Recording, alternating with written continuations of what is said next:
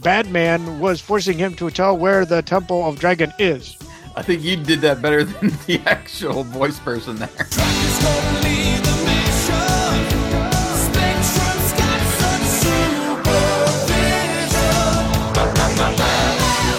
I was like ready to, all right, just take T-Bob off into the jungle and we'll meet again at the end of the episode. That's all. That's all I wanted right there. Take him and go, man. Just go. If you listen to I'll call it the joyful music. To me, it reminded me of Dare to Be Stupid by Weird Al. MASKast. Computer, scan files. Select M.A.S.K agents best suited for this mission. Jason Gross, radio broadcaster, retro gamer, blogger, M.A.S.K movie co-writer, vehicle codename 6000, 80s guru skills critical, Wyatt Bloom, broadcast technician, DJ, critic, M.A.S.K movie co-writer, vehicle codename Phoenix, 80s analysis vital. Personnel approved. Assemble Mobile Armored Strike Command. Welcome, agents, to MASKast 67 and another fun episode review of the Mobile Armored Strike Command animated series. Coming up on this podcast, we will begin Season 6 of MASKast by examining Episode 51, Dragonfire. You'll hear our usual play-by-play commentary as well as audio clips mixed in from the actual episode audio. We'll then pause to give our opinions at the dramatic halfway point and at the conclusion of the episode, along with our 1 to 5 scale rating mixed in there. After our final verdict, we'll give you, our listeners, the floor and announce the results of our online poll, and also read back your reviews posted at our website, agentsofmask.com. The easiest way to participate in these review podcasts is by visiting the website and then looking for the MASKast assignment in the right-hand column. Dragonfire was originally broadcast on December 9th, 1985 in the United States and features Venom visiting Borneo to seek a lost dragon temple. M.A.S.K attempts to stop them from stealing a black market fortune in jade as the temple reveals its hidden secrets. I'm Jason, one of your humble hosts of MASKast, and with me, as always, is my longtime friend and fellow co-host, the highway to my Jetto.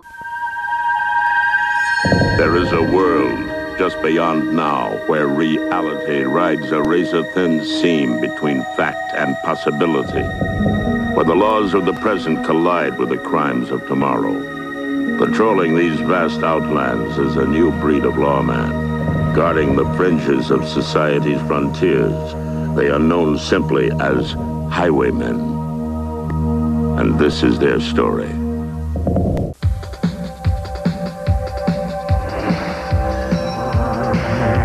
Wyatt, are you ready to travel where the laws of the present collide with the crimes of tomorrow? I am. Let's get this helicopter mode going. Man, what's funny is Jason texted me earlier today, in fact. So yes. Someone did a bootleg type of YouTube. So now I got to get on it before it disappears somehow. Yeah.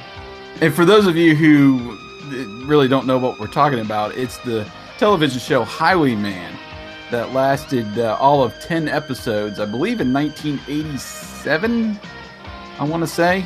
87, maybe 88. It was just, yeah. And I was a late bloomer on that. My dad kept telling me about it, but I never just took the time to look into it, and I caught it like on the last 2 episodes that it aired before it was, see you later. But that makes sense because your dad was the trucker. Right? Yeah. And what's funny is years later, about in the mid-90s, and I'll have to Google this. I used to know it. There was some funky sci-fi, and I think it was a Sci-Fi Channel movie. They brought the trucks back. Someone, Oh, really? TV entity or movies brought them, and it was a clip. My dad was sitting there just, thumbing through movies or whatever, and I see it like, that's the Highwayman, and it's both trucks. And then that was it. That's all I saw. I was a little disappointed. I did Google it a few years ago, and I think it's still around. That Highwayman truck, the bigger one. Yes, I just Googled it today. Yep, it's a converted RV now. The trailer itself, anyway. Well, from what I've seen, it's pretty well intact, and it's actually a mobile tattoo parlor. Well, then they've changed it. Yeah, I it's haven't kept called. up. If you go, I think it's called the Highway. It's either Highway Inc. or Highwayman Inc. It's Highwayman Inc. Okay, I'm just cheating here. I'm looking on Wikipedia. But it was the original Highwayman truck was restored, and it's currently owned by a mobile tattoo service, Highwayman Inc. in Sulphur Springs, Texas. That's where the truck resided. That's where its Okay. owner that created it. That's where it was fabricated in Texas, and I don't know where they really filmed the Highwayman series, but it resided there for years. I kept following it off and on. A year or two go by, Google it. There it is. It's still there. It's still for sale. So they were trying to redo the cab. I guess I don't know, got deteriorated or just just sitting idle, not doing anything. Mm-hmm. Someone came along and painted the flames on the trailer just after the jet engines to Mm-hmm. give it that awe. I don't know if it's still there. Jason may not have the image up right now, but it was pretty cool. And then you got Stiletto's chopper semi. I could never locate it, but a Japanese company, ironically, was the one that came up with that truck design where it looked like essentially a box car. Oh, you're talking about Jacko's truck? No, Jacko, sorry. Jacko's Jetto. Yeah, Jetto. Jetto was his name.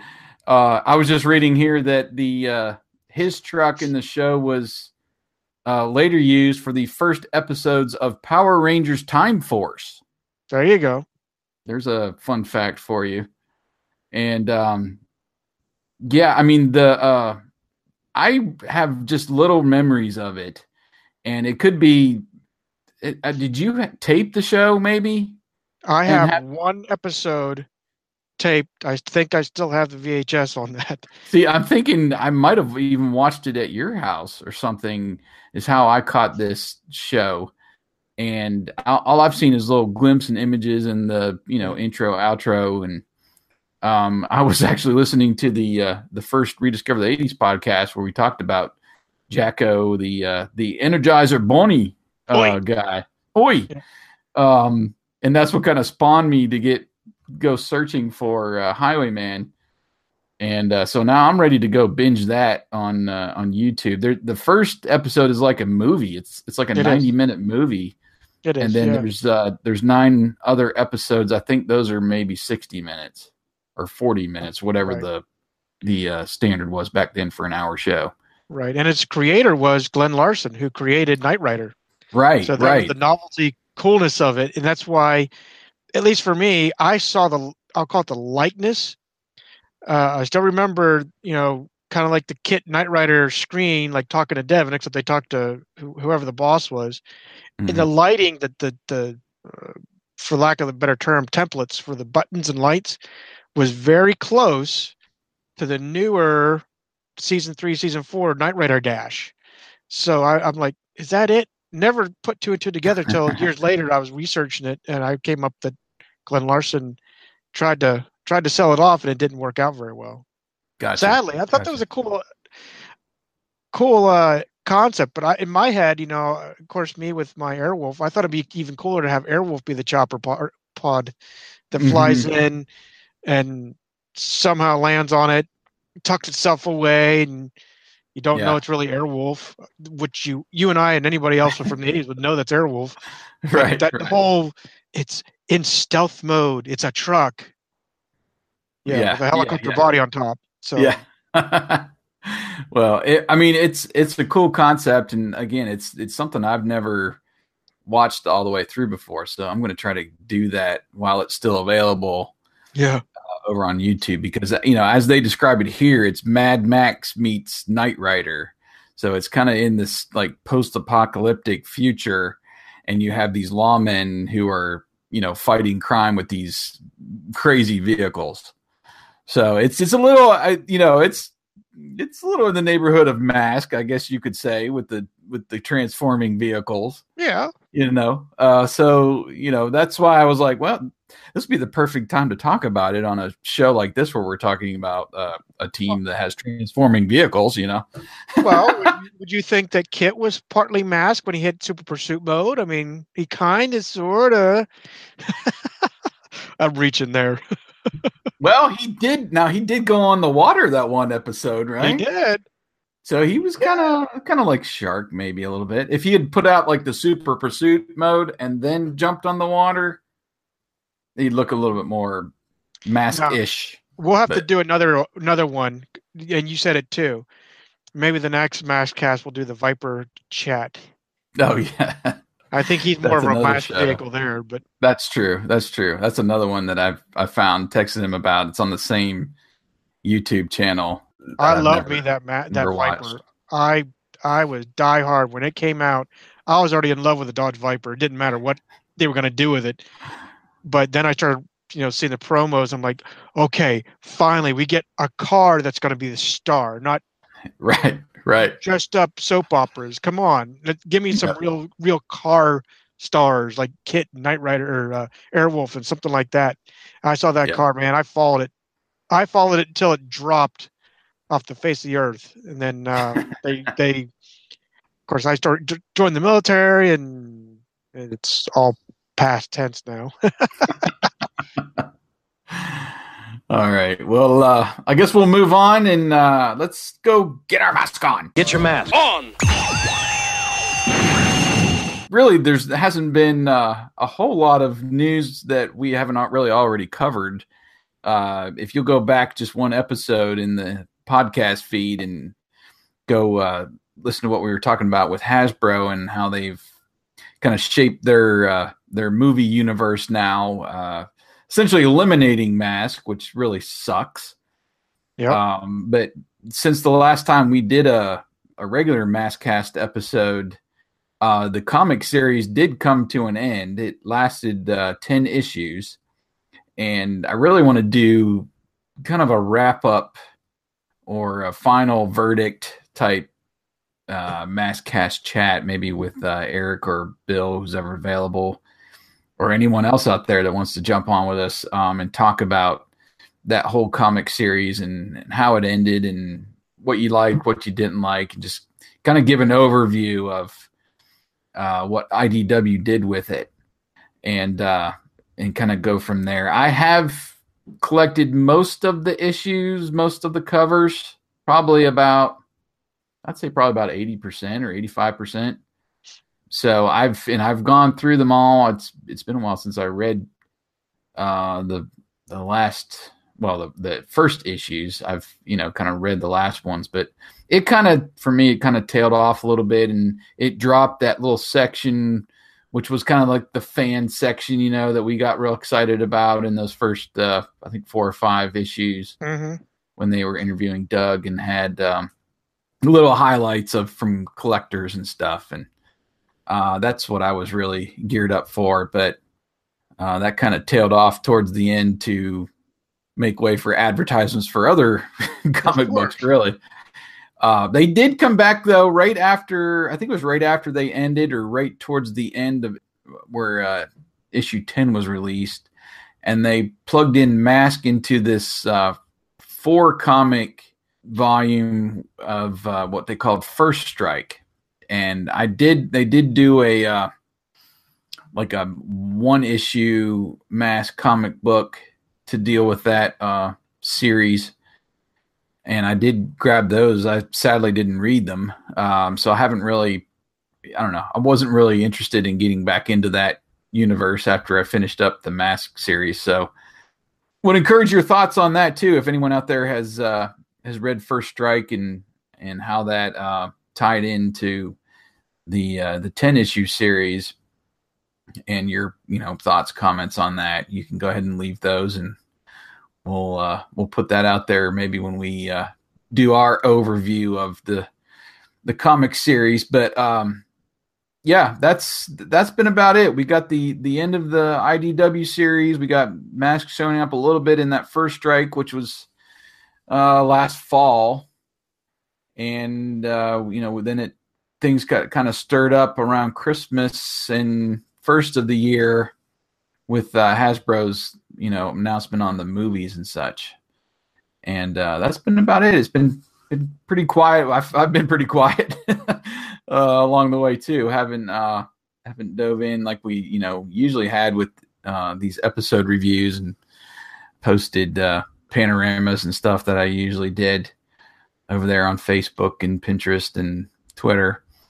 I did get one done tonight. If you will get over there and check that out, and we'll get to that as we review the episode. But as we get back into podcasting, maybe I'll get more motivated to get more stuff on the website. That'd be great. I mean, I need to get involved as well. Again, work mostly consumes most of my day. Yeah, I mean, me as well with the new job, so I don't get a chance to dig down on the web as much during the day. But anyway, here we are. And here we are ready to dive into season 6, episodes 51 to 60. So are you ready to go to Borneo, my friend? I'm ready to start the MASKast.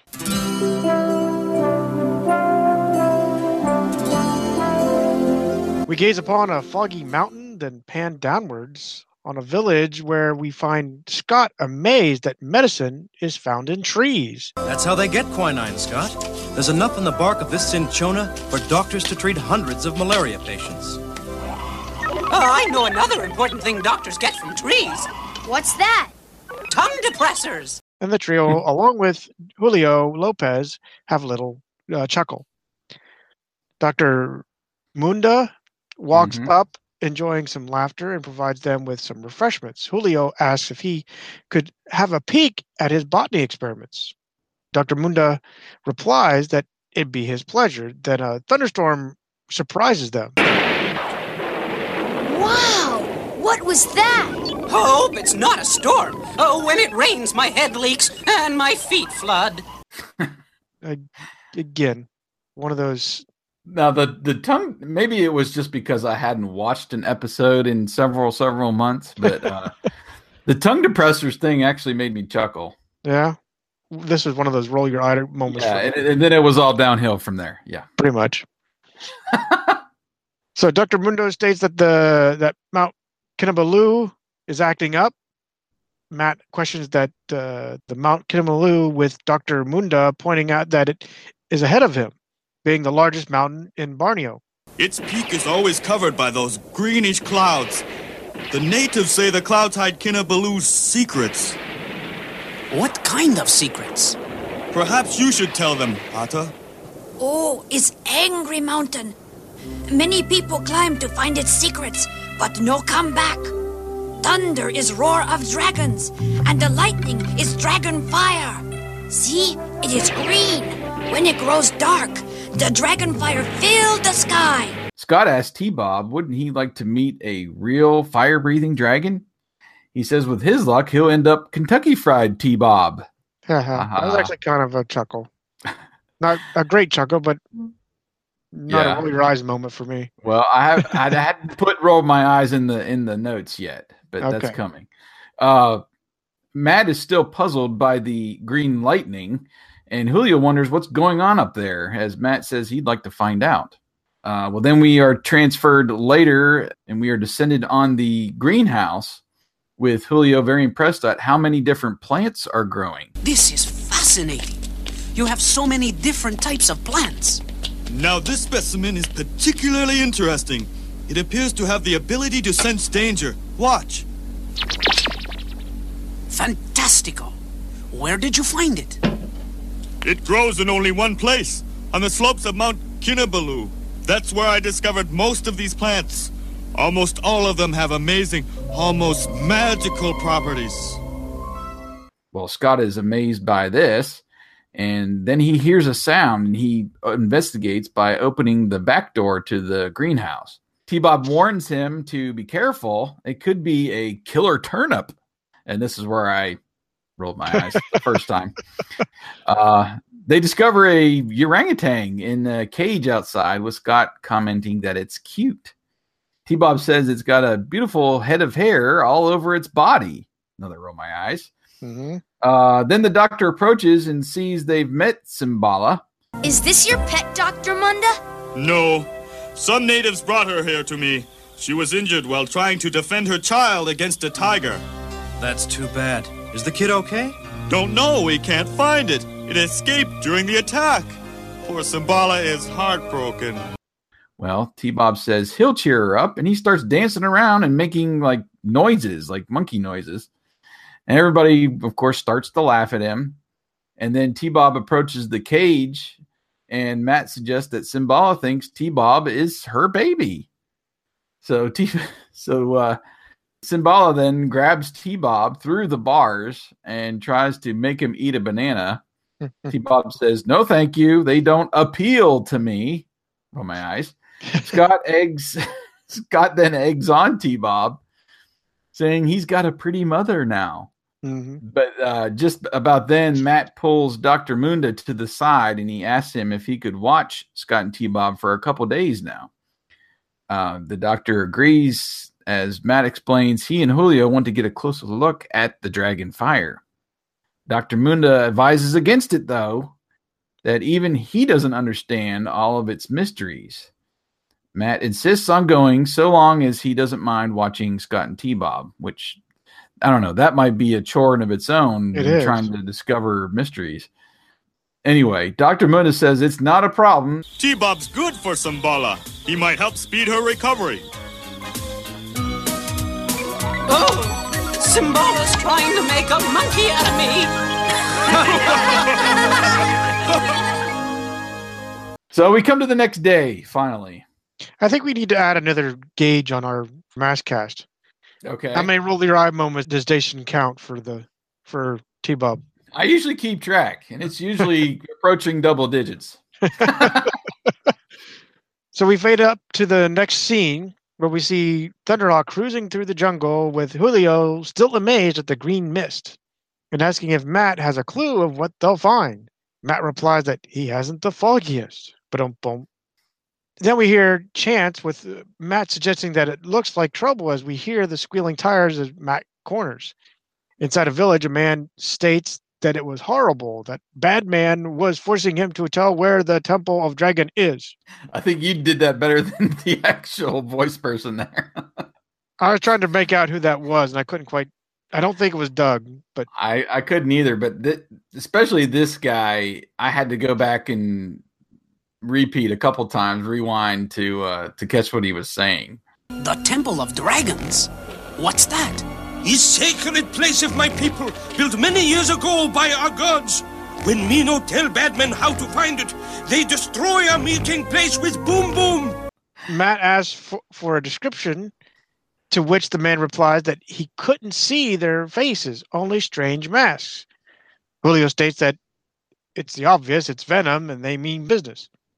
Matt walks over to the wreckage and says that the side of the building is perforated with little holes and jokes that it's putting an air conditioning the hard way. Julio calls Matt over, showing him ball bearings all over. Yep, the exact same type Floyd Malloy uses in his buckshot mask. It's venom, all right. Time to call in the team. I guess to me, we had a weak intro for me. There's no mask computer, the protocol. Come on. But the monitor pops up, and we get Brad Turner with Condor. He's useful for mountain climbing while he's jamming with his headphones, and he runs out with headphones on and pulls his stereo, his hi-fi. We've all done that before, right? Not me. Oh, okay. Not knowingly. I think I've done that a time or two. Gloria Baker gets Shark. She is a former student of anthropology. Why is she a former student? Right. Anyway, she's in the middle of karate fighting and ducks out with the opponent thrusting with the fist and then falling flat on his face. Julio is already pre-selected with Firefly, and he's a doctor in family medicine. Don't know why that was important at this moment. We'll see later. And we get Matt, approved. Assemble mobile armored strike command. Then he converts Thunderhawk into jet mode, and they sail away. T-Bob is peeling a banana while saying, "She loves me. She loves me not. She loves me," and sighs, tossing the banana into a huge stack of bananas behind him. Symbala blows T-Bob a kiss, and he tells her to stop that. He's not her kid. He asks if he looks like a banana, with her replying with a yes. Scott laughs from a distance while munching on a banana himself. Scott? Symbola's really gone ape over you. Looks like she wants you to move into her cage. Oh, I'm not moving anywhere. As he begins to walk towards Scott, slipping on a banana peel and sliding right back into the cage with Symbala now comforting. Scott laughs, of course. T-Bob tells her to get her furry hands off of him. They end up basically rocking that cage to the point of it tipping over. Then Symbala emerges from the opening and carries T-Bob off into the jungle. Scott runs in pursuit with T-Bob shouting, "Follow that ape!" That actually was kind of funny to me. I thought we could just get rid of that whole scene right there. I think I got a precursor of what your rating's going to be already. Well, I mean, up to this point, not knowing the second half of the episode, I was like ready to, all right, just take T-Bob off into the jungle and we'll meet again at the end of the episode. That's all. That's all I wanted right there. Take him and go, man. Just go. Scott, why are you chasing him down? Just let him go. Now, here's the comical part. I put a little thing on my notes. When I heard "go off into the jungle," I couldn't help but think of "Welcome to the Jungle" in my head. Yeah. Now, that would have been more entertaining. Have Guns N' Roses as the soundtrack. There you go. That's that would be what I would be looking for there. Okay, so we after Scott runs after Symbala, clutching T-Bob into the jungle, we come back to Thunderhawk landing amongst a field of flowers and like plants. And Julio and Matt are now in their mask flight suits magically. Yep. Flowers? There's thousands of them. Hey, maybe that's what Mayhem is after. You could be right. Dr. Munda said the plants on Mount Kinabalu have almost magical properties. I'll take a look. Thunderhawk stops now, and Julio gets out to have a look. Matt tells him to be careful as he walks through this field down this path. Matt calls out to him to see if he sees anything interesting, but he can't see Julio anymore. Then Matt gets out calling for him again as he's walking down the same path. He finds Julio face down and asks what happened to him. Julio doesn't respond. He kind of grunts a little bit, and Matt notices some human skulls nearby. You've got a grave situation here. Huh? Oh! The flowers, they're poison. Oh!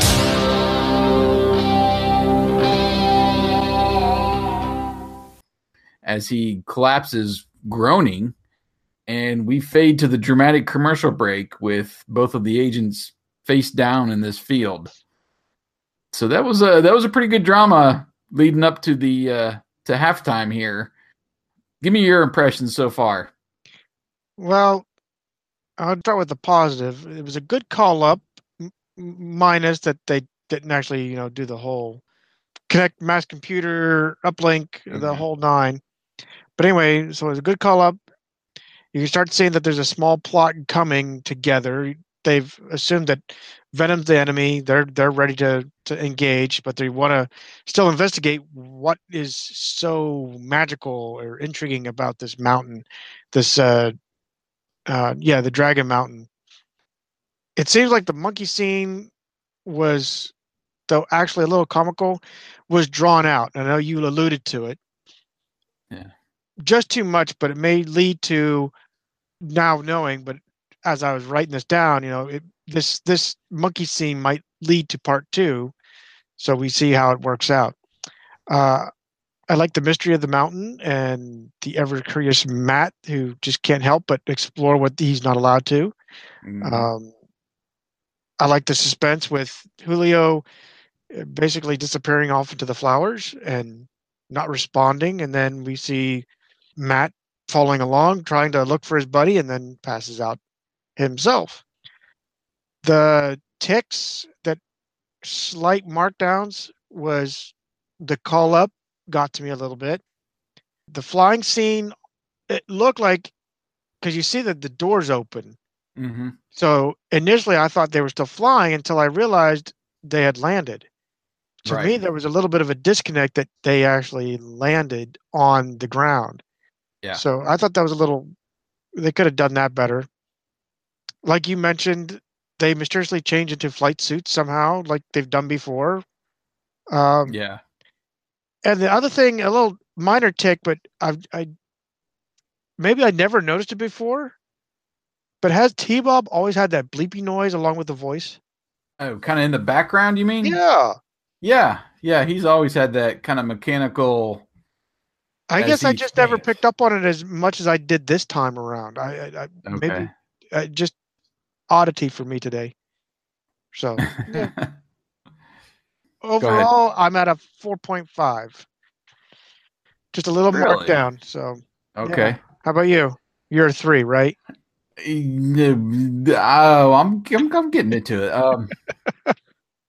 I do agree. It was like a slow building episode. It just felt like, okay, let's get through this scene. Let's get to the next one. Okay, we're here, and we kind of slow down. And all right, we're finally to the next scene. It just kind of felt like it was slow building. We got the call up, but no agents yet. That's fine, because I know there were some episodes we don't get the call up until after halftime. Right. So we didn't get any Venom. Technically, we didn't. I kind of wanted a scene with Venom in the first half, just to kind of see a little bit what they're doing, not necessarily to reveal the whole plot and plan and all that. I would have liked to see maybe a scene of them speeding through the field where they were at or something, and just setting them up a little bit more.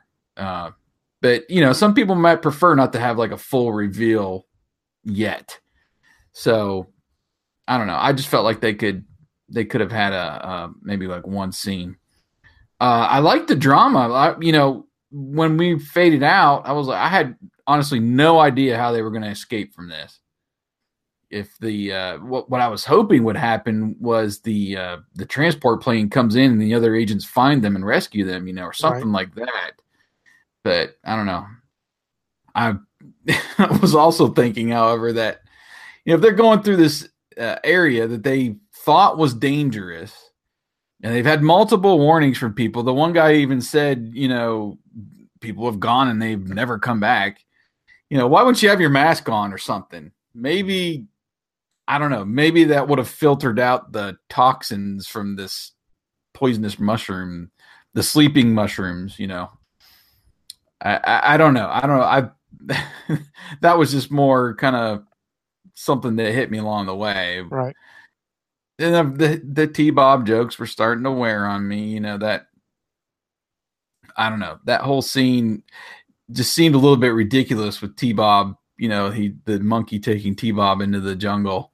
If it was just for comedic value. Now, again, these were my impressions at halftime, so it did kind of come back around after the break. So I was just feeling there better be a little bit more something to this, because I didn't want that whole sidebar with them just fooling with the monkey the whole episode, So that did get better. And then just a little final thought on like the animation. I don't know. I thought it was just kind of average. And again, maybe this is because I haven't watched an episode in a while, but except for like those lead-in shots like they always do to set up the scene where they're coming in on that bungalow and then the village. They do some nice panning left to right, up and down, and zooming in and stuff. So they always set up the scenes really nice in the episodes. But there wasn't really anything spectacular that jumped out at me. There's always a few shots that I noticed. I'm like, oh, that's really cool. That's really creative the way they did that. I didn't get any of that in the first half. And like I mentioned before too, the voice work for the natives was a little funky too, where I couldn't fully understand them, and I had to stop and rewind and go back and listen. Okay, he was saying bad men. Okay, anyway, Right. Starting with a 5, I'm going all the way down to 3.5. I took a 1.5 off. Jeez. So I'm down to 3.5 on this one. I don't know. I was hoping it was going to at least stay at that level or get a little bit better with the story and how they were setting it up, but I had to bring it down some. Those daggum jokes were just killing me. And some of it was, I don't know. Well, I'll talk a little bit about more of it at the end, but anyway. Coming back from the break, we really don't know what happened right away, do we? No, we fade up. We see and hear T-Bob yelling for Scott to help him while hopping through the trees with Zambala. Scott is swinging through the vines like Tarzan and tells him, "You gotta stop her, T-Bob! She's taking you up Mount Kinnabaloo!" I know, but there's nothing I can do!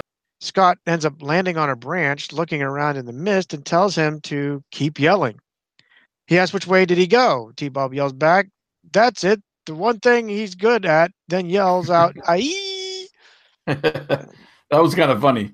Yeah. He's making fun of himself there. So Scott grabs another vine and begins to swing. Then we cut to Zambala landing on a branch that breaks. Zambala catches her balance but loses her grip on T-Bob, sending him plummeting to the ground. Zambala looks around for T-Bob through the mist, makes a few monkey sounds, and then hops off. We cut to T-Bob looking himself over and seeing only one dent. Then a little arm emerges from T-Bob's head, cap, whatever it is, and repairs the dent, which I'm guessing that this was a new feature since the episode in which Scott basically did a small bumping out job on him, but I guess excessively tired about it. So he added a little feature to pop the dents out. Anyway, after repairing himself, he begins yelling for Scott and walking around and comments that it's one of those pea soup fogs without the soup. Hey! Anyone here? Hey! Whoa! What's this? Huh? Julio? Matt! Hey! Oh, what happened to you guys? Next, we see T-Bob carrying the both of them, with Scott now walking into the scene, quietly saying help. T-Bob puts the agents down and grabs Scott, asking him to hold on. Scott confirms that it's T-Bob, as he seems to be just basically out of it. Then he says that he feels so sleepy. T-Bob quips, "Welcome to T-Bob's slumber party," and then he converts into scooter mode and basically grabs all three. Somehow. Yeah. I don't know how you do that. But anyway, he grabs them all, and we see him hauling them all while he's saying that he's not kind of lost anymore. Now he's just completely lost. I'm still trying to figure out, like you said, how he's loaded everybody up after converting. Whatever. Well, yeah, and even just pulling Matt and Julio themselves over his shoulders on either side. Right. And I just can't picture him, they're like feet dragging behind them, and how he's able to, I don't know. I don't picture T-Bob as that being that strong, Who knows? But we're now at minute 13 and 16.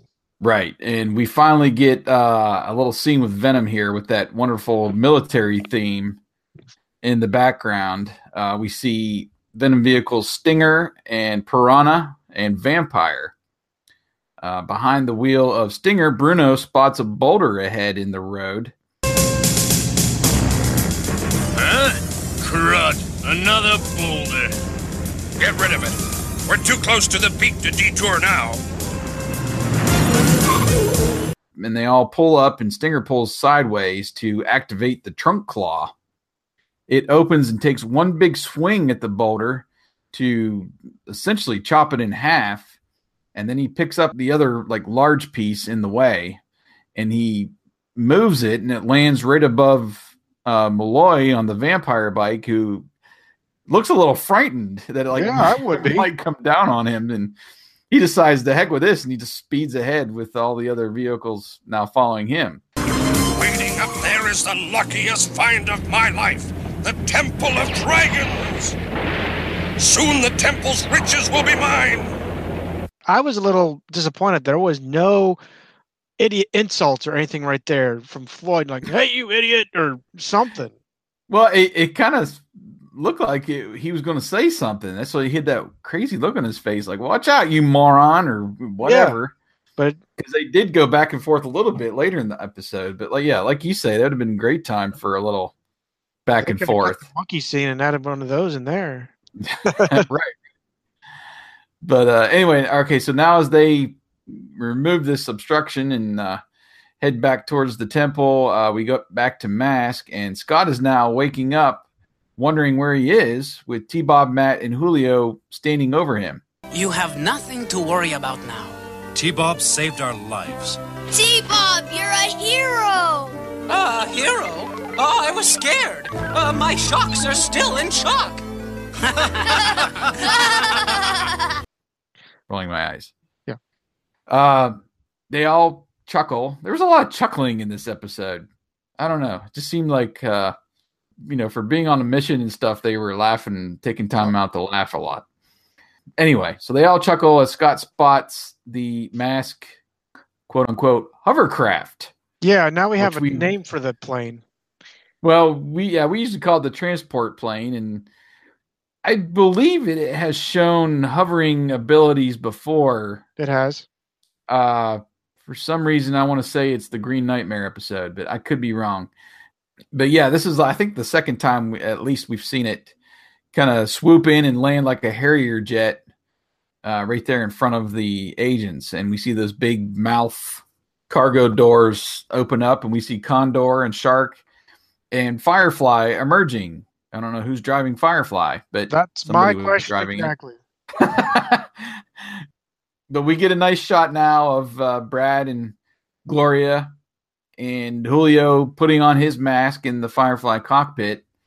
And then we get this nice swooping shot from right to left of all of the vehicles right in front of the transport plane, or the hovercraft, as Scott calls it. Right. That was a really cool shot. That's the one that I made a panorama of and put up on Facebook. But anyway, Matt tells them to get going, and it's time to ruin Mayhem's day. And all I could think of, but how do they know where Mayhem is? Exactly. So, okay, well, anyway, they roll out through the jungle with Symbala looking overhead. And now we're back to Venom. Right. As they approach the temple, which is glittering now, with Miles astounded, saying, "A masterpiece! What a magnificent work of art! The entire temple is made of pure jade. It'll be worth a fortune on the black market, especially the dragons." Come on, there really ain't no fire-breathing dragons around here, right? Of course not.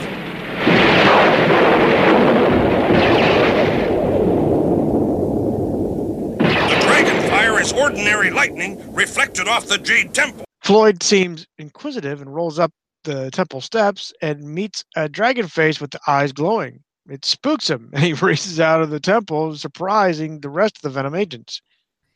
Floyd pulls up along Miles and with the windows down on Scorpion, tells him that a dragon! I saw it! It's inside! It's huge! And even uglier than Bruno! You... That's the real reason we're here. I want that dragon head!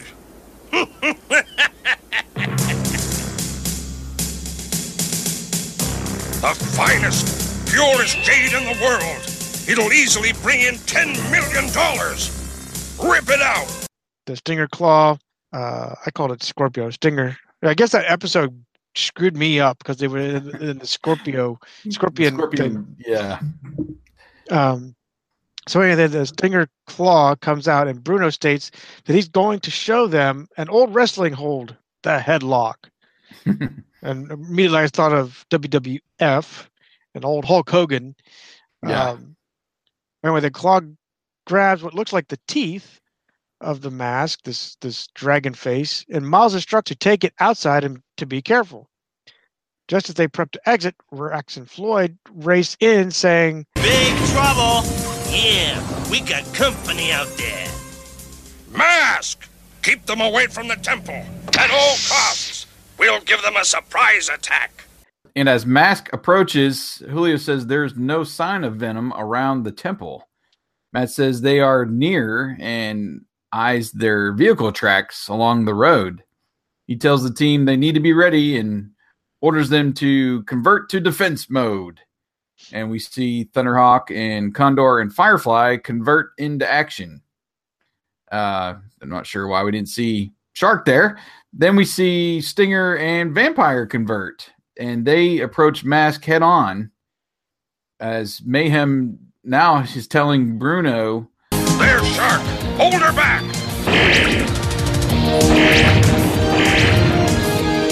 And it blasts its wheel lasers at Shark as Gloria steers towards the water and basically drives right into it. Obviously, she can handle that in Shark. In the sky now, we see Vampire shooting 2 missiles at Thunderhawk. And we've seen this trick from Thunderhawk before, actually, to Switchblade, but the missiles attached to the door wings and engaged, and it forces Thunderhawk essentially backwards, counteracting its engines. We see that Scott and T-Bob are actually inside Thunderhawk, with T-Bob saying, "It's been nice knowing me." He's, obviously getting scared. Matt tries to counteract them. He's kind of fidgeting with the stick there. And that's when Condor swoops in. And Brad says he's going to put a start to that stop and shoots those missiles off the wings. And then we get Venom essentially retreating to the temple and using it kind of as a battle platform there, and starts firing its lasers back towards Mask as they're approaching. But little do they know behind them that these creatures have emerged from the chamber below where the dragon head was. And one of these lizard-like creatures comes behind Rax and starts breathing on him. "Stop breathing down my neck, Floyd," I said. Yeah! Rax, where do you think you're going? Come back here! No! Ah! Then we see Stinger and Vampire making a getaway. Brad, from above, now wonders what's with Venom as they now see these dragons, as Scott calls them, emerging from the temple. Matt says they're huge monitor lizards. Now we see Gloria, who's somehow back on the land, telling Julio they need to send them back to the temple. Julio, let's send them back home. Okay. Streamer oil slick on.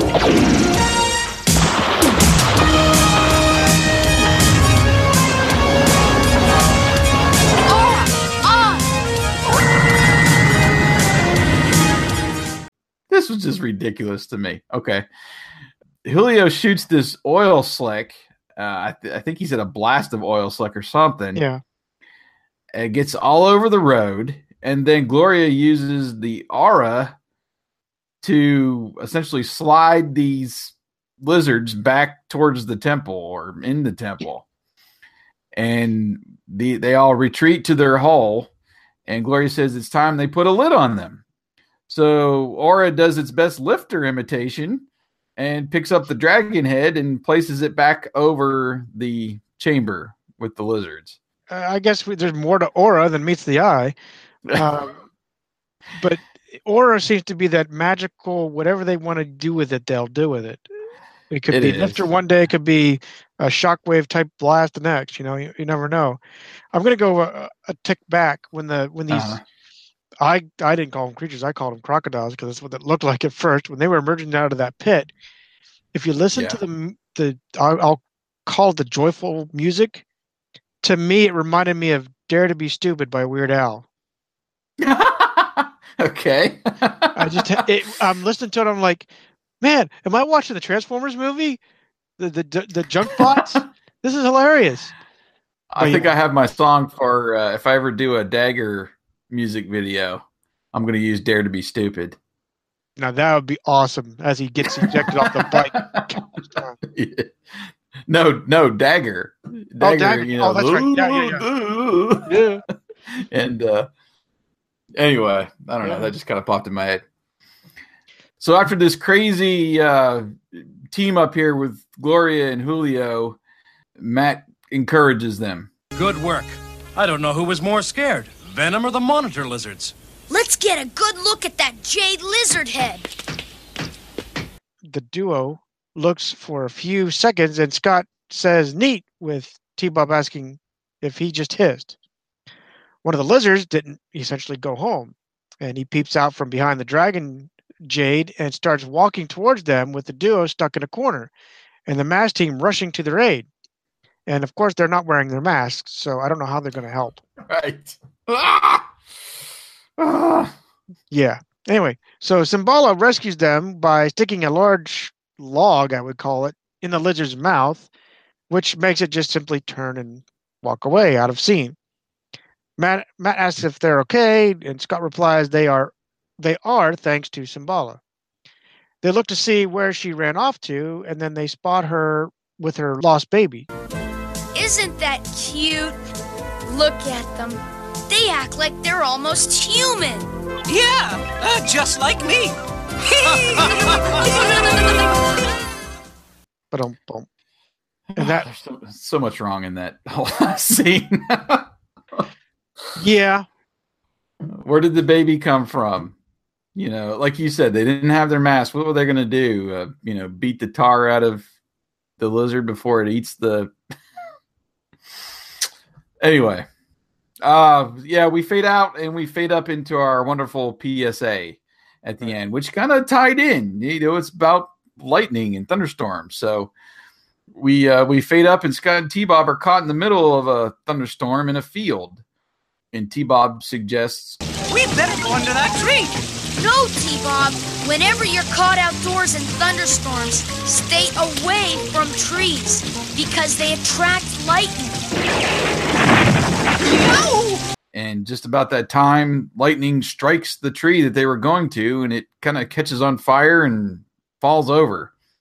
And T-Bob says he was right, and being around him is one shock after another. And Scott laughs in the pouring rain as we fade to black. And that was our episode. Let you go first so you can say all the positive things you would like to say. I do have a few. I do have a few positive. I'm sure. They got the names right? Well, I'm changing my rating because on our poll, mm-hmm. I was initially at we'll call it a rounded up 5. I was really liking it. Going through it again, now that we've had a second couple months look at it, I think I marked it down at least 1, but we'll go here. To me, the whole thing was there was good drama. There was that start and stop, like you suggested, but to me, it was good for the most part. Good details throughout most of the episode. The animation was a little downgraded, but not like it has been. We've seen worse before. The attacks and interaction, as well as the mask use, was a little bit better than we've seen in past, most recent episodes. There was a quick, but actually a decent runaway from Venom with the lizards. Still, they engage in enemies, and a lizard scares them away. I don't know. Ridiculous. Yeah. However, they could have engaged or tried to hurt them with M.A.S.K coming in. Something could have been done. For me, I guess it just didn't take that much away. Symbala rescuing the duo was great, but where did that lizard go that walked away? Where'd he go? Back in the hole? Is he wandering in the woods? Whatever. The major dings I had was the reverse jet rockets that were on Thunderhawk. It if it's not going forward and it's not going backward, what's keeping it up there? It should be dropping down like a rock. So to me, it just locked it in like hover mode. Yeah. So that put it down for me. I marked it down for that oil slick and I'm looking at the mechanics of it, not the cartoon side of it. Oil and car typically slide. Yeah, they were not sliding at all. No, not at all. So that marked it down for me. Like we identified, where were their masks when the duo are getting bombarded? Do they think the mission was over? Obviously they did because they took their masks off. But I would have thought Matt usually has that mask, the Spectrum mask in his hand somewhere. So at least he could have done something. And then like you said, where'd the baby come from? Was it just sitting in this temple this whole time and just chilling? And then this latter half, the jokes were starting to get to me. So I pulled it down to a 4. So we'll have to somehow change my rating on the polls. But I'm at a 4. I'm afraid to ask what yours is. Is it a Panda Power rate? You're way too generous on your ratings. Maybe I don't know. I just feel like I'm a little more realistic. But anyway, you might talk me down to Panda Power if we keep going at this. I don't know. I from the beginning to the end, it just felt like the story was just spliced together too much. There's just so many questions that came up, and trying to piece the story from front to back together. And it was kind of like they were making it up as we go. Oh, we forgot to, we were going to talk about the orangutan's baby. Oh, we'll just make it appear at the end of the episode. Everybody will be happy. And again, I understand this is for kids. Kids aren't going to pick up on all these little details, but it's just us going back now, and this is our rating now. So I really hate to be a downer on the first episode back, first episode of the season. But I pulled it down to a 2. I voted it a 2. Holy cow, it's a Panda Power. No, Panda Power was 1. Panda Power was the only one that I've ever given, and I stand by that one. I don't know. There's just too many times where I had to connect the dots, and I was like, this is horrible. The best things I pulled out when they did the conversion scene, that scene, and then the ones when the agents initially roll out, those were a really good sequence. The animation was great. I loved Condor's conversion on the scene. You could tell that was new. And it had that really awesome sound effects with the helicopter. I mean, I could really tell listening or watching and listening with my headphones in that the sound effects were great. They did have that kind of hovering Thunderhawk sound, which I'm not really, it's not the best one to use, I think. But I did like Condor and that conversion, and those scenes were really good. And of course, like I said, the PSA tied in, so we always give it a little bit extra for that. I had a lot of bad, and the more that I hear you talking, I don't know. I some of these were maybe more ticks than bad, but I just kind of listed them all out. The main thing was, okay, so how did Venom learn where the temple was?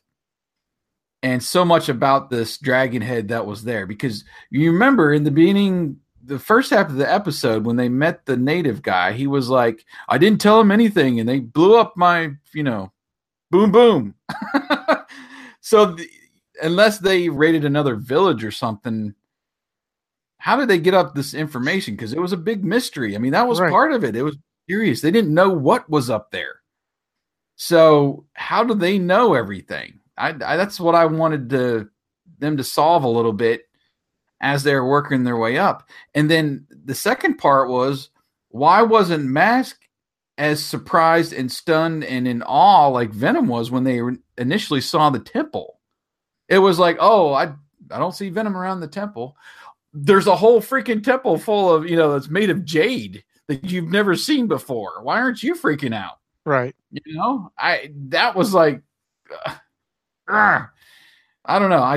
I wanted some of that mystery and whole setup about that, temple on the mountain and all that to be more impactful to M.A.S.K when they saw it. I mentioned they left Gloria out of the conversion scene, obviously probably because there was no water, but then they do throw some water in there so she can drive her car into it, but we don't see it coming back out. And we don't see it used. Again, it's just a lot of cut and splice, a lot of connect the dots La la that la they la. that they that they make the audience go through while you're watching this. You know, the whole oil slick and aura trick. I have no idea how that combination was supposed to work, and why it didn't, like you said, why it didn't affect the mass vehicles at all driving through it. You know, it would make a little more sense if he like laid a path of oil slick to that opening, Right. and then she used the aura to push them into the oil and slide them down into that thing. That's what I thought they were going to do, but it wasn't really portrayed on screen. So that, and I was like, wow, okay, that was just crazy. Another thing that really bothered me was I'm not sure why they chose the agents that they did, other than that Julio was there. Their skills that they announced, okay, so Brad's a big rock climber, mountain climber. Well, why didn't they show him somehow climbing up the mountain? Right. Maybe that was the drama or something. I don't know. Gloria could have easily been replaced by Bruce with his lifter mask. True. For what she was doing. I don't know. I if you're going to choose the agents, use them in a way in the episode that tells why you're choosing the agents and why they're the best ones for the job. You know what I mean? Right. I think they've done that a lot better in other episodes. So that's why it kind of grew on me once I was like, okay, why is Ara lifter? Another thing. Okay, so Mayhem, Venom, they got this huge $10 million jade head. How are they getting it out of there? Why are not you using Switchblade? Get the cargo nets and haul the thing out by air. You're going to drag it out of there with the back end of Stinger's claw, dragging down the mountain. Ooh, don't mind me. I got this dragon head, $10 million dragon head.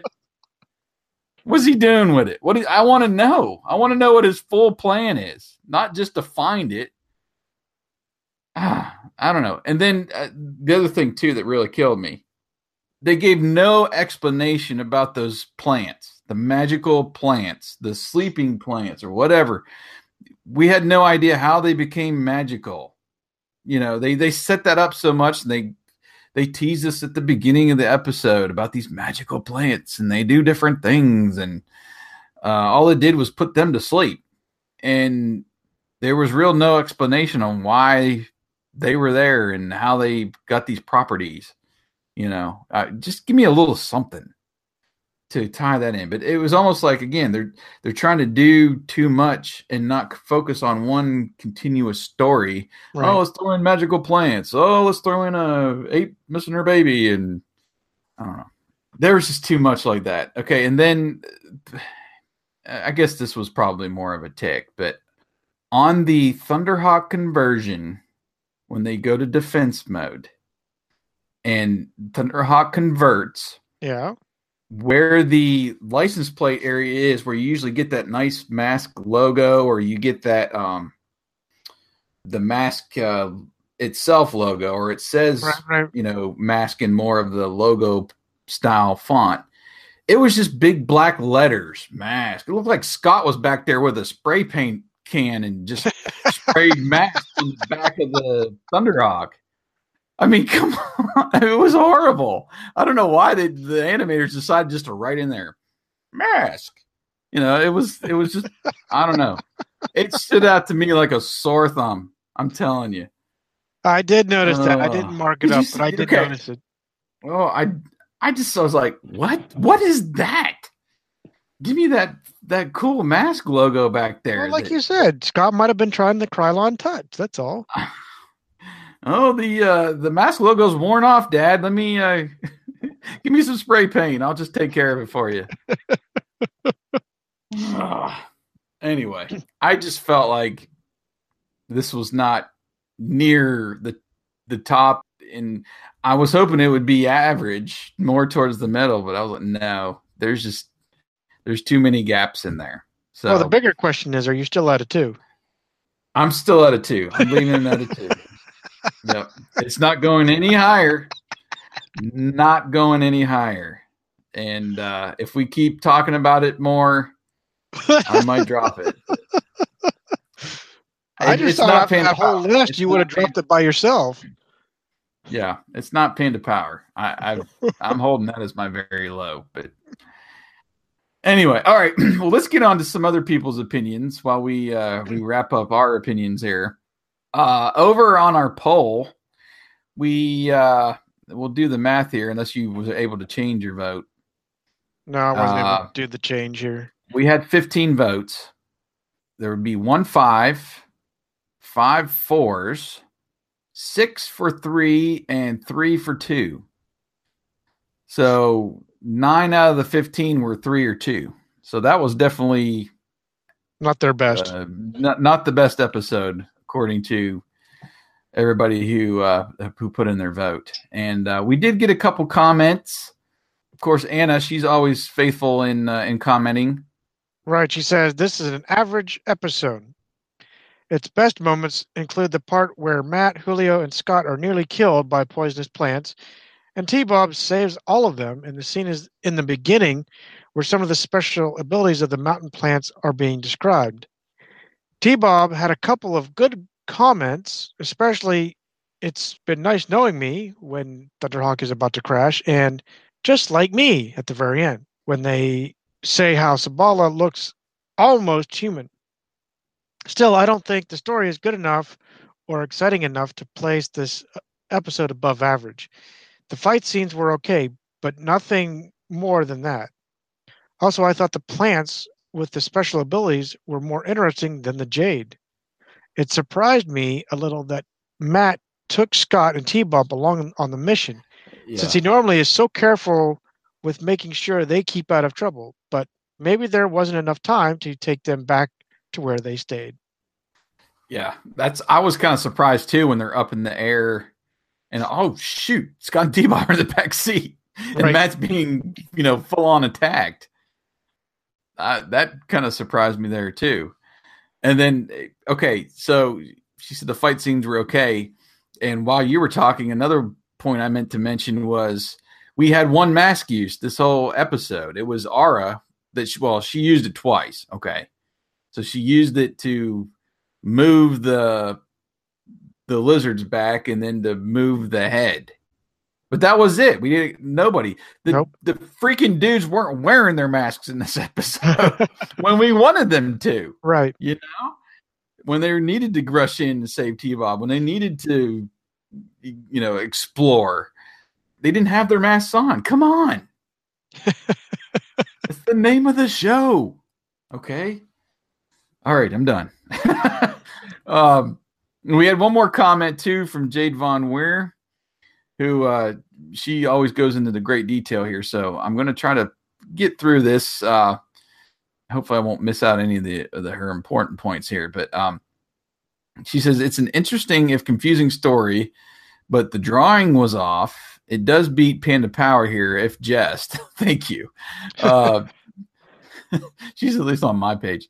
Did like how the Jade Dragon was drawn, however. Nice, too, to see Venom was thwarted by not just M.A.S.K, but by the lizards. I also like finding out how they got quinine for malaria patients. I really do miss the days where you actually learn something from cartoons. Yeah, even the PSAs was something. Right.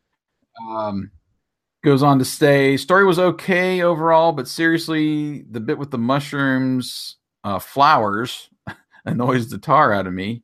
Did as a kid too, probably why I remember the scene for years, in spite of not watching the show then.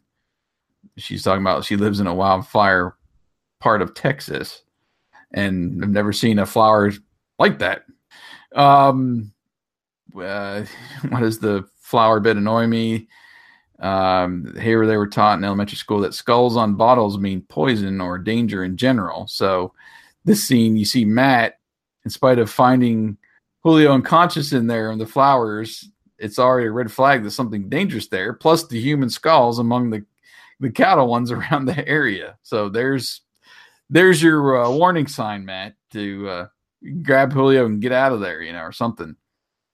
She goes on, he decides, instead of going to get him to safety, to to take on the last poor Uric scene from Hamlet, picks up the skull, says a stupid comment, and poisons himself. This behavior made zero sense to me. Why do they not have Matt try and get Julio out of there? I mean, he could have at least attempted to get Thunderhawk to drive him to safety. Would have been more to character. I do like the bit where T-Bob rescues the two of them, and later Scott, as he does have many hero moments, the out of sync light up on his mouth aside. It was fun to see just how much the robot could actually carry. Yeah, that surprised me as well. Still, I wish they'd done prior scene differently, to more along how Matt normally reacted. In fact, this is why I have trouble even getting through this episode. Okay, so the bit with the whole drama right before the halftime is what she mainly had a problem with, and I can see that it was good, and it, like I said, it was to the point where I don't know how in the world they're gonna get him out of there, because they didn't really set it up, and then then it kind of came to me as they're running through the jungle there. Oh, T-Bob's gonna stumble on him, or Scott is. I thought Scott that one time when he looked down, when he was kind of looking for where T-Bob was amongst the fog, that he was going to see Matt or Julio then. Right. But it was actually T-Bob that found them. So, and yay for T-Bob. That's a fun thing too. That's a positive note that, T-Bob's always the comic relief, and yeah, we rag on him a lot, or at least I do, probably more than you do, but yeah, he does have his moments. And, right. Driving or flying Thunderhawk, when Matt was sick that one episode, and I made him into a hero, on YouTube there. You did that music video. So he does have his moments. So and his purpose, other than just being annoying. So anyway, that's I think that's going to about do it for our comments. We didn't talk about any kind of script similarities. Did you see anything or make any notes on that? I didn't see anything. I did keep notes, but I didn't see anything that really stuck out. I didn't make any notes on that either. I was just kind of ready to get this one done. Let's get on to the next one. Episode 52. And speaking of which, that's going to be our next one, episode 52, The Royal Cape Caper. And Venom was going to steal, I'm not even going to try to pronounce that, this cape and helmet, and then mass-produce replicas, selling them as expensive fakes. Now, this seems like a more, kind of practical plot episode for Venom, where they're trying to pass off fakes and make a quick buck, and we're getting away from all the mystery. Maybe the writers after this episode was like, man, I'm tapped out on the mystery. We got to go on to something else right now. Right. Get them a quick buck, and then we'll get back to the adventure. Exactly. Well, do you have any closing thoughts or comments on episode 51? Not on 51, but I do want to, like we said at the opening, just want to shout out. Thanks for the being loyal followers, I'll call it. Maybe not loyal listeners lately. We have been, like I said, time has really escaped us, really. But we are going to do our best to be more frequent on MASKast chat, and we're still trying to rope in a few other maybe voice actors, if not maybe try to find the writers or someone just to get this back into it, because we miss it. It's not that we don't want to. It's time has just escaped us sometimes. But thank you again for putting your comments in. Keep staying on with us on the Facebook and our blog. It's an honor, it really is. So just wanted to keep encouraging you, because it's encouraging us to keep on track. Yeah, definitely. It's a shot in an arm, which everybody needs once in a while, just to keep pushing through and get a little adrenaline to keep doing what they like to do. And the comments and even over at our other show there on Rediscover the 80s, we're getting a few comments here and there. Glad you're back and all this stuff. So we appreciate those, and it is encouraging to kind of keep us motivated and getting these episodes out on a regular basis. Even once a month at this point would be great, but I'm hoping we'll at least get in a couple times a month now, Right. And get these recorded and produced and out to the masses. That's it. It's been fun, partner. It has been. This, like I said, this has been a treat, and hopefully more will come. But like I said, keep following us on our Facebook page, Twitter. Keep following us on the blog at agentsofmask.com. And until next time, thanks for watching and listening to MASKast.